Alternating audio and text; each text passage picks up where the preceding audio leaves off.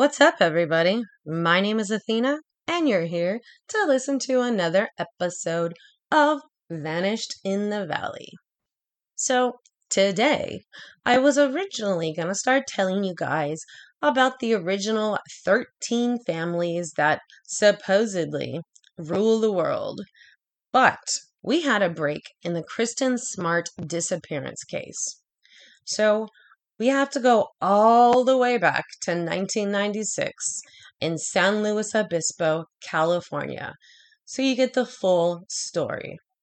And today I'm getting a lot of my information from a newspaper article in the California Register. There was also an awesome podcast about her disappearance. There is so much information in the podcast. If you want all the details on the disappearance of Kristen Smart, go check out a podcast called Your Own Backyard. The podcast is produced by a guy named Chris Lambert. He fucking went all in with this podcast. He funded it himself. He fucking paid for driving up and down the California highway to come all the way up to NorCal in Stockton, where Kristen is from, and about 5 hours south to San Luis Obispo, where she went missing. So check out his podcast. Go check out the California Register story on Kristen Smart if you want all the fine details. I'm going to tell you about all the stuff that I personally think is important because I remember this case. I was about 15 years old when Kristen went missing, and I remember her case was huge at the beginning. Then, for like a decade, you didn't really hear anything. Then there'd be a little blurb about a search or something like that, and then you wouldn't hear anything for, a few years. So, like I said, let's go back to the 90s, and let me just try to set the stage for you, okay? It's the 90s. The internet is not like it is today. It's just starting to show up in everybody's house with a computer. Cell phones are not something that everybody has back then. So we have good old pay phones. So you just have to remember it's a different time. So June 8th, 1995, Kristen Smart graduates from Lincoln High School in Stockton, California. She is accepted to California Polytech State University, which I'll refer to as Cal Poly in the future, which is in San Luis Obispo, California. So a few months after that, December 1995, Cal Poly student Paul Flores is apprehended, but not arrested by the San Luis Obispo police. He is suspected of being a peeping Tom or attempting a break-in a co-ed's off-campus apartment by climbing up her balcony. The police decide just to tell him to leave. They don't think it's fucking weird some guy is trying to break into a girl's apartment in the middle of the night. And this is just going to be the first of many fuck-ups by the San Luis Obispo police, and we'll also have the Cal Poly police and all their fuck-ups. So a lot of this stuff is just going to blow your mind, you guys. And I think a lot of it has to do with the time, but some people actually suspect there is a cover-up by the police departments down there for whatever reason. So they let fucking Paul Flores go, and just remember that name because he is going to be a starring player in this horrible story I'm about to tell you. March 27th, 1996, a crime report is filed by the San Luis Police Department concerning harassing phone calls to an off-campus apartment where 3 co-eds reside. They report to the police that they've been getting these calls for about 6 weeks. The caller never ever says anything. They just wait for the girls to answer and they hang up. And the girls were saying there was as many as 8 calls in a row. God, you know how fucking annoying that would be? The victim suspects it's Paul Flores making the calls because he was apprehended climbing up their balcony just a few months before in December. So, okay, let's fast forward to Friday, May 24th, 1996. This is a 3-day weekend. It's Memorial Day weekend. So you have to understand, students are going to go back to see their parents. They might go on little trips. So it's not like a regular weekend. And that kind of plays in to how bad the ball gets dropped in Kristen's case. So on that Friday evening, Kristen's parents realized they had missed a call from Kristen and she had left a message. In the message, she says, good news, I'll call Sunday." And that's actually the last time her parents would ever hear from Kristen. They realized on Sunday they never got a call from Kristen, and they thought that was kind of weird, but figured she was just kind of busy. They didn't even know anything was wrong until they get a call from the police department asking if Kristen is with them. And obviously, that is going to kind of freak a parent out. They're like, no, where is my daughter? Which then prompts Kristen's father to get in the car and drive 5 hours down to San Luis Obispo to try to figure out what is happening with his daughter. But we actually have to go back. Friday night, May 24th, Kristen was out with a couple of her friends and they were looking for a party. Kristen wanted to go unwind and, just have some fun. So her and her 3 friends are walking around trying to find a party. And at this point, her friends are kind of getting annoyed. They look for a party. They can't find any good parties. They just want to go home and go to sleep. But Kristen's not having any of that. She is feeling it. It's Friday. She wants to go out and party. Can't blame her. Kristen had actually heard that there was a party going on for a student named Ryan Swampy Phil. He was celebrating his birthday at 135 Crandall Way, which was just off campus. So about 8:30, Kristen and her friends are walking from the dorms when they flag down a friend in a pickup truck. Kristen climbed into the cab and the others jump in the back. And they just kind of cruise around the streets trying to see if there's anything going on. And that's when Kristen suggests going by 135 Crandall Way. Her friends, though, they didn't want to go to that party. Certain party venues in any college town develop reputations for rowdy behavior, where the atmosphere created is what Peter King of the LA Times called, quote unquote, a mix of testosterone and tap beer that makes female students feel less than comfortable. And I don't fucking blame them. So later on, they drop Kristen off a couple blocks from the party, and her friends go home. None of them, including Kristen, had been drinking. Her friend Margarita said when we dropped her off, she seemed a little mad that we wouldn't go with her. She kept saying, "You go with me." But I didn't want to. I told her, "You better be careful." And she said she'd be fine. Then she said goodbye. So, according to all reports, it was total typical college party.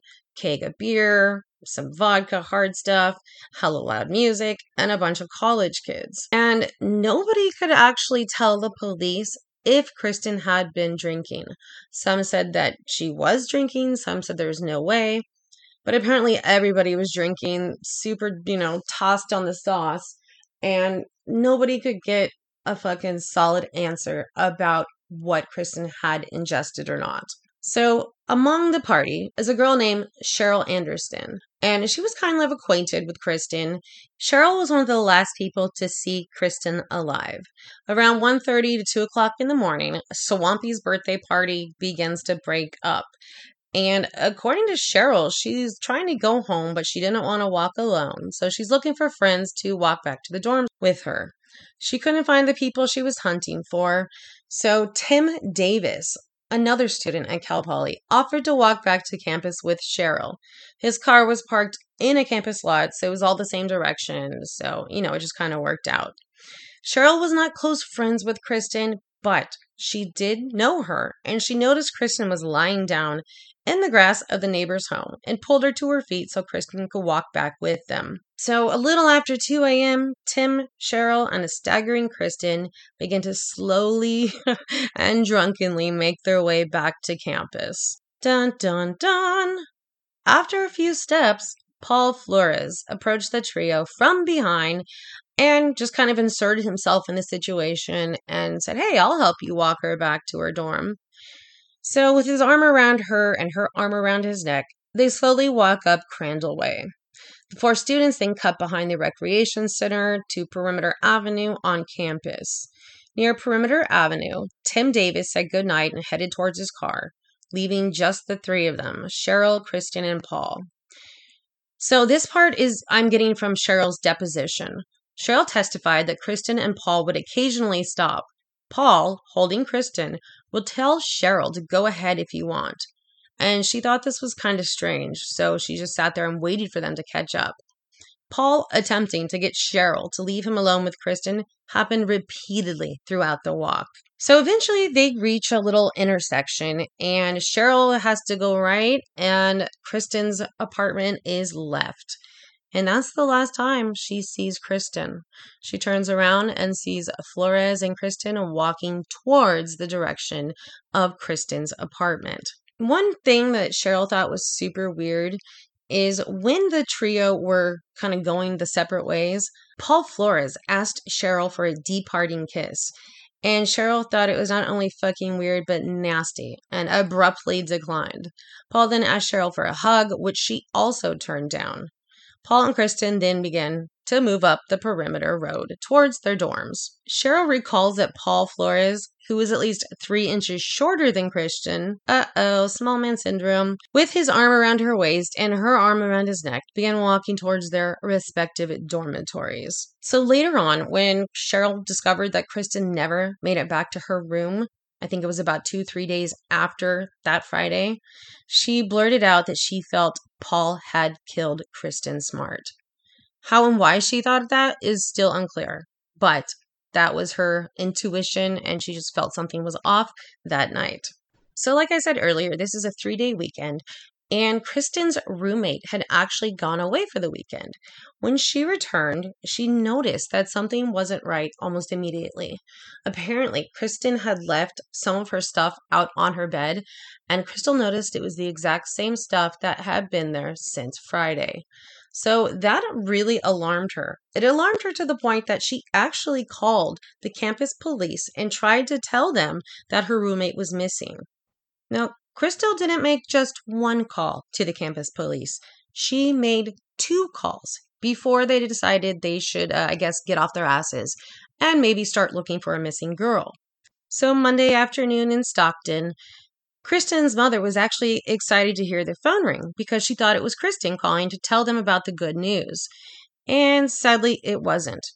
It was the campus police asking if Kristen was home with her parents. Can you imagine getting that call? Police are saying, hey, is your kid with you? Because something's going on. So Tuesday morning, Kristen's father, Stan, scrambles to make arrangements for time off work so he could go investigate what might have happened to his daughter. He actually drove the 5 hours down to San Luis Obispo and he met with the campus police and they shared basically nothing with him. To Stan, the campus police department appeared untrained and unqualified to find his daughter. So he took matters into his own hand and began a search for Kristen right then and there.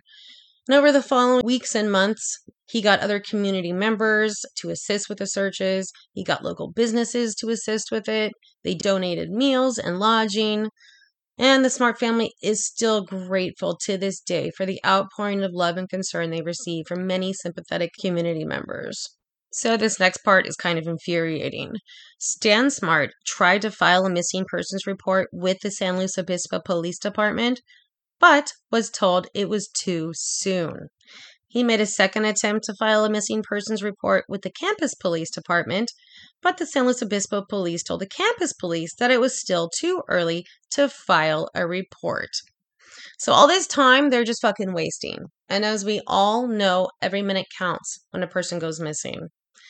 Weeks later, the initial missing persons report was finally written up by Cal Poly Police and contained the statement, quote unquote, Denise Smart stated her daughter went on a camping trip. Now this, Denise says, is 100% false. She never said that. She never thought her daughter was camping and immediately thought that the police wrote that to kind of save face because they had wasted so much time since Kristen had gone missing. So about a week after Kristen disappeared, the campus police finally started to begin investigating her disappearance. At this point, they start interviewing students that they suspect of having knowledge about what happened that night and where she could be found. All 3 students who escorted Kristen back to the campus were brought in for questioning. So that was Tim, Cheryl, and Paul. Paul was the last one to actually see Kristen, and he came to an interview with a fucking black eye and scratches all over him. And after that interview, the campus police concluded there was no indication of foul play. I'm like, are you fucking serious? This guy who has a history of being a pervert, a peeping Tom, and he's the last person to see our missing girl, has scratches and a black eye, but you're gonna fucking say there's no foul play suspected? Holy shit. I really, really hope San Luis Obispo police and the campus police down there got trained or whatever they need to do, because the way they dropped the ball in this case, it's like, is this really just people that are inept, or are they trying to cover something up? Because they just dropped the ball after ball after ball. It's like one of the most fucked up missing person cases I've ever come across. So after about a month of twiddling their thumbs and not really doing much to look for Kristen, they actually turned the case over to San Luis Obispo's district attorney, which seems really strange because they're not supposed to do that. They're supposed to turn it over to police or sheriff to investigate. And if the sheriff or police gather enough evidence that they think they could actually, get this person charged, they will then turn it over to the district attorney. And the district attorney at that point decides, yes, we have enough evidence, let's go to trial, or no, go back, go dig in, find me something else, because I don't think we can win a case with that. So nobody really knows why they turned this case over to the district attorney and why the district attorney decided they should investigate and not the sheriff's office. So the sheriff's office had the manpower, they had the resources, and they had, cadaver dogs. They had highly trained people that could have handled this case with no problem. But they don't get brought into this case for months. So the first thing the district attorney investigators did was re-examine the transcripts from the interviews conducted by campus police. The one with the three that were last with them, Tim Davis, Cheryl, and Paul Flores. They decided to call Paul back in for another interview. So in his first interview with the campus police, Flores said he watched Kristen walk up the path towards her dormitory before he entered his dorm. Investigators said Paul's roommate heard a different version. His roommate says he was told by Flores that he walked Kristen home and then came back to his room. And the roommate, according to a police report, said he did joke with Flores about the case and asked Flores what he did with Kristen. Flores told his roommate words to this effect: "She's home with my parents." It's like, what the fuck? What does that even mean? People close to the case say this was probably a truthful statement, that Kristen's body was indeed home with his parents. So check this out. 2 days after Kristen disappeared, the Flores family poured concrete behind one of the homes they own. And lots of people got together and decided Kristen's probably buried under that concrete slab in the backyard. Oh, wow. Can you fucking imagine your kid just gone missing and now word on the street is they're buried in some fucking person's backyard under concrete? That'd be like enough to lose my mind. So initially, Flores agreed to submit to a polygraph test, but he ends up never taking it. He did agree to go into a 90-minute session that was videotaped by the district attorney. And in there, Paul admitted that yes, he had gone into the dorm's communal shower around 5 a.m. after becoming sick. And some people suspect this was to lay a foundation for an explanation should the police discover traces of human vomit in his room. Another strange thing in this interview is you can see Paul kind of like curling up into a fetal position as the investigators pressed him, pointing out that Kristen had last been seen with him. So at this point, he like pulls his arm into his t-shirt, scrunched up, like pulled his feet up off the ground. And he was like kind of rocking. It's really fucked up. You can find it on the internet. You can tell just like he is so uncomfortable with this questioning.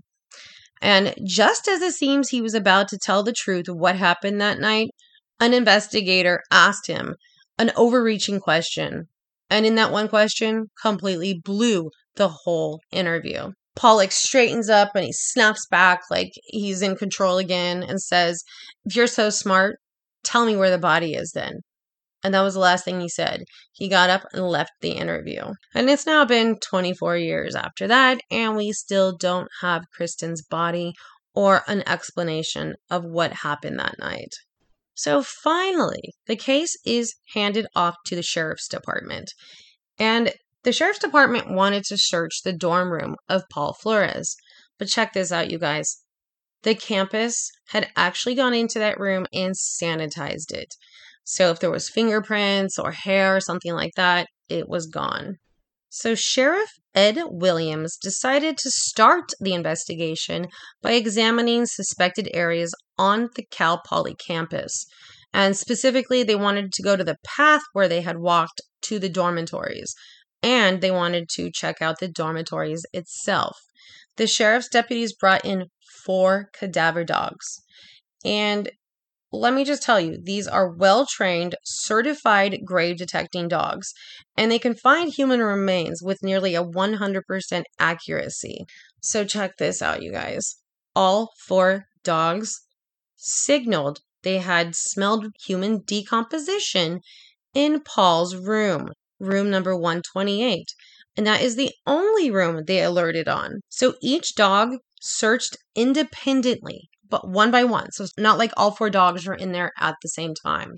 So the first dog comes in and they alert at the door of Paul Flores. Once each of them got inside, the dogs alerted on 3 specific areas: the edge of the bed where Paul slept, a garbage can, and the telephone. So armed with this information, the sheriff's office on July 15th, 1996, searched the home of Ruben Flores, who's Paul's father.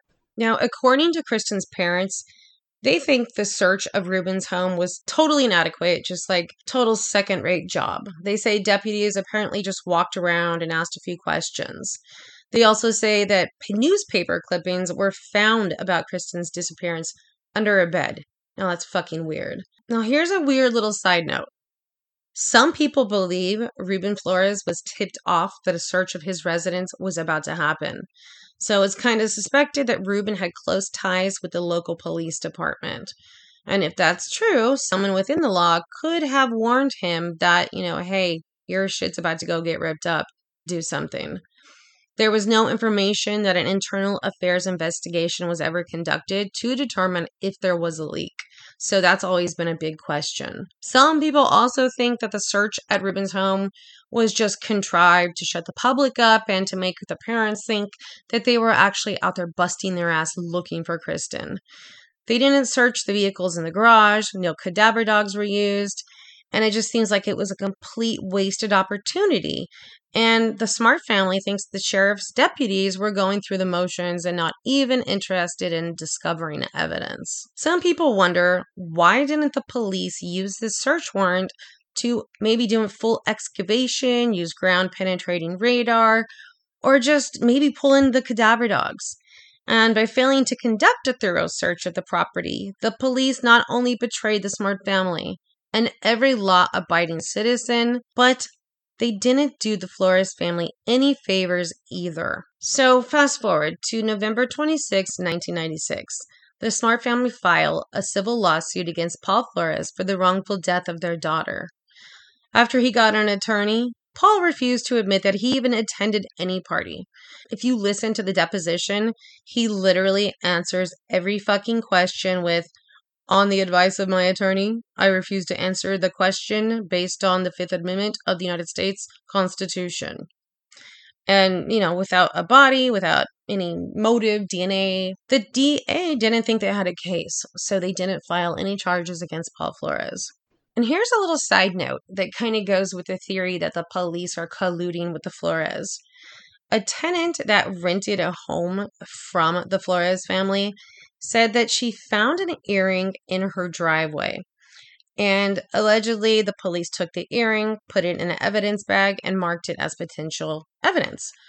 But the sheriffs never informed the Smart family that they had found that earring. They only found out about it in court when the tenant asked if the earring she found belonged to Kristen. And they were totally shocked. They're like, "What are you talking about? What earring?" And according to Kristen's mom, the description matched Kristen's favorite pair of earrings.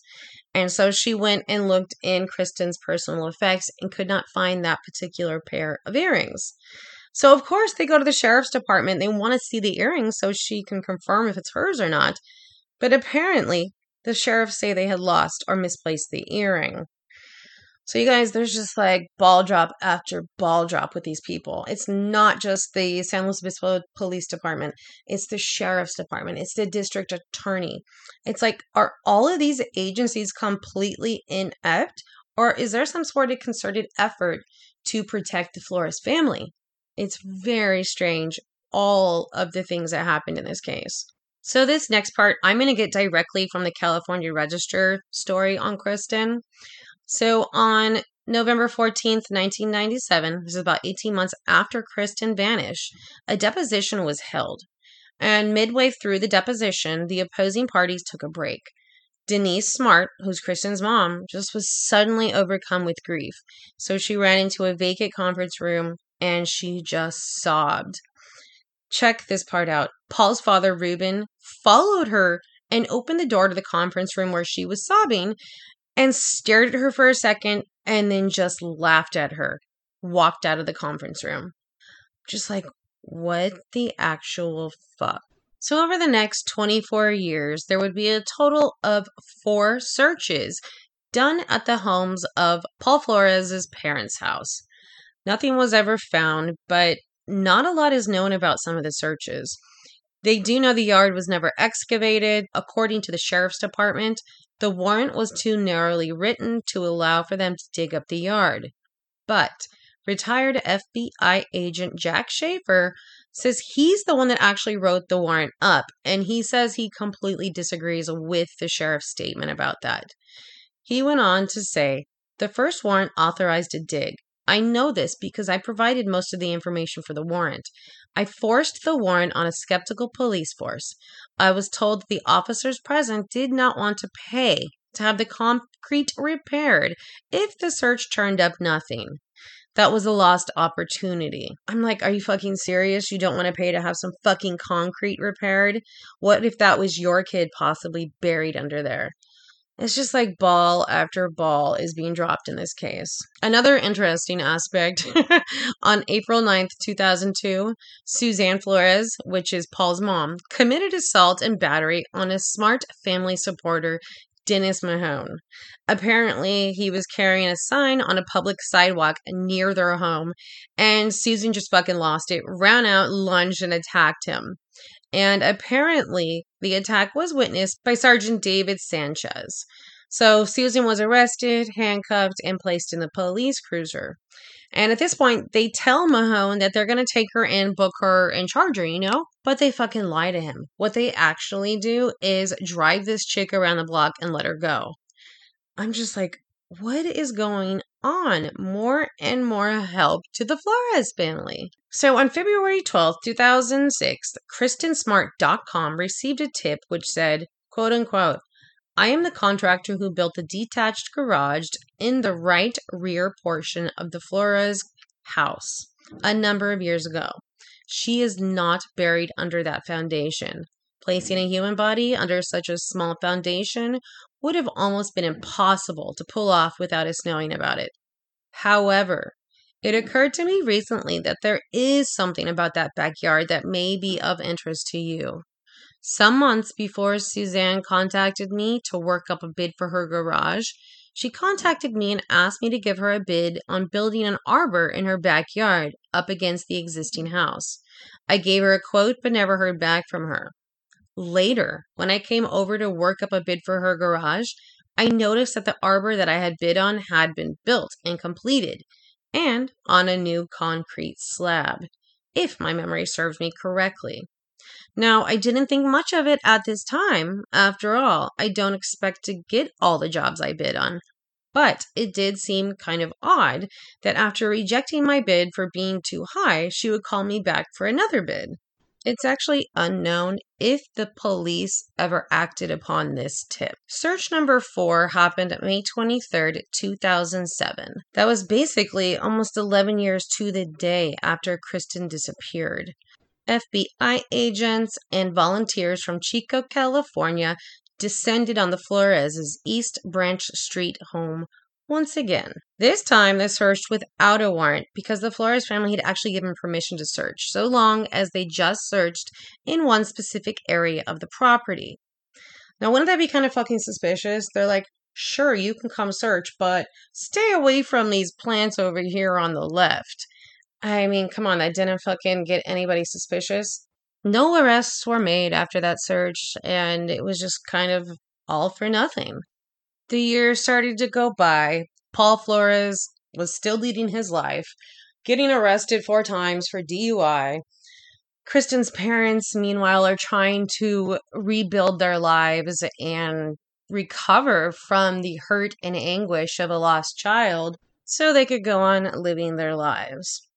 So let's fast forward to April 14th, 2021. Paul Flores and Ruben Flores get arrested. And Jeffrey Armstrong, who is the president of California Polytechnic State University, at a news conference, says Kristen Smart was killed during an attempted rape, and the father of Paul Flores was also charged this week with murdering her and helping her hide the body. Dan Doe, who is the new district attorney in San Luis Obispo County, shared the details of the investigation during a news conference.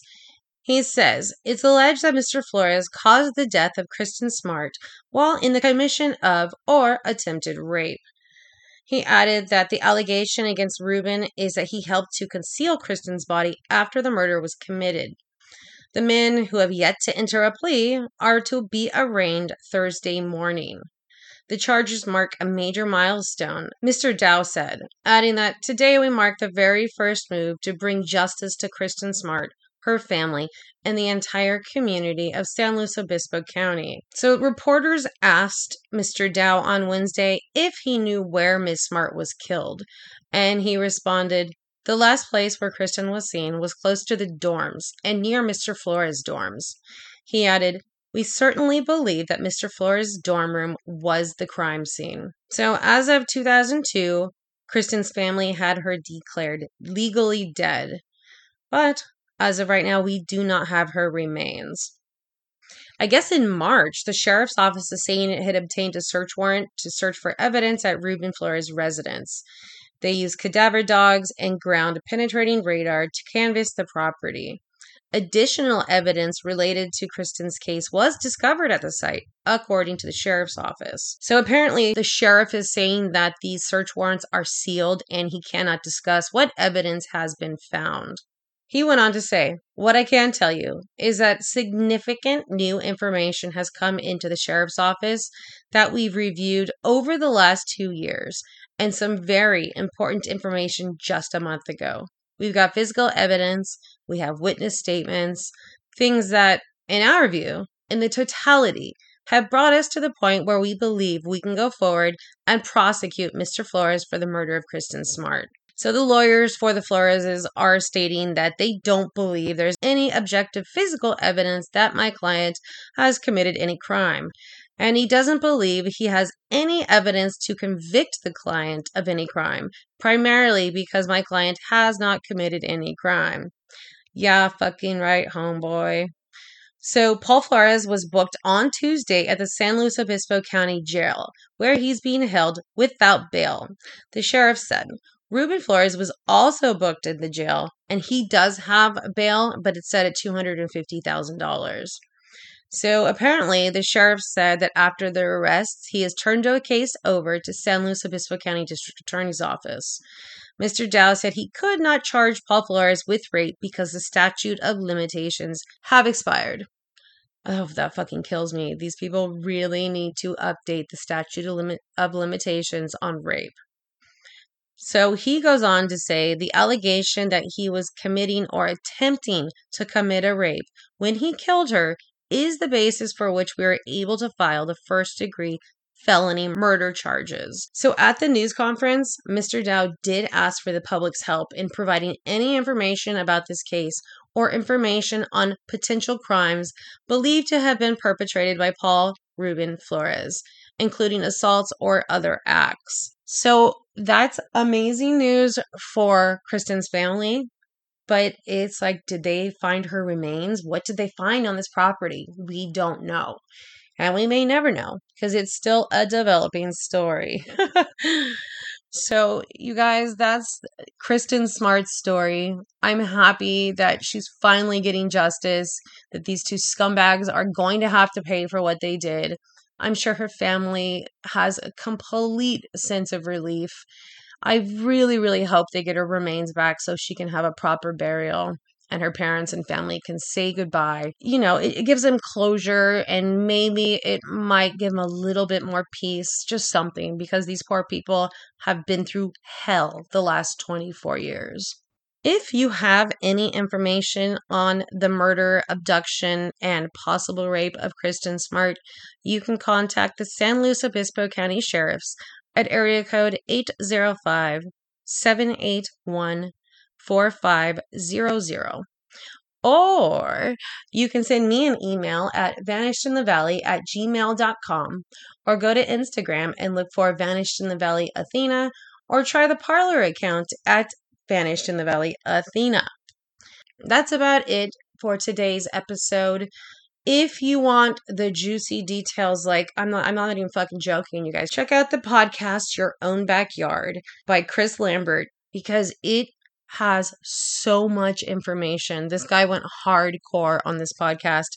There's several episodes. There's about 8 episodes, and they range from about 30 minutes to an hour. And like I said, it's a developing story. I'm sure Chris is going to have to do another podcast now that we have this huge development in the case. But what I can say is be aware and don't forget your pepper spray. Ciao, ciao. If you would like to become a producer and support Vanished in the Valley, you can go to Cash App and search for Vanished Athena, or you can go to the episode description, scroll down, and look for a link that says Support ACAST Vanished in the Valley. Click that link and it'll bring you to a page where you can show us some love.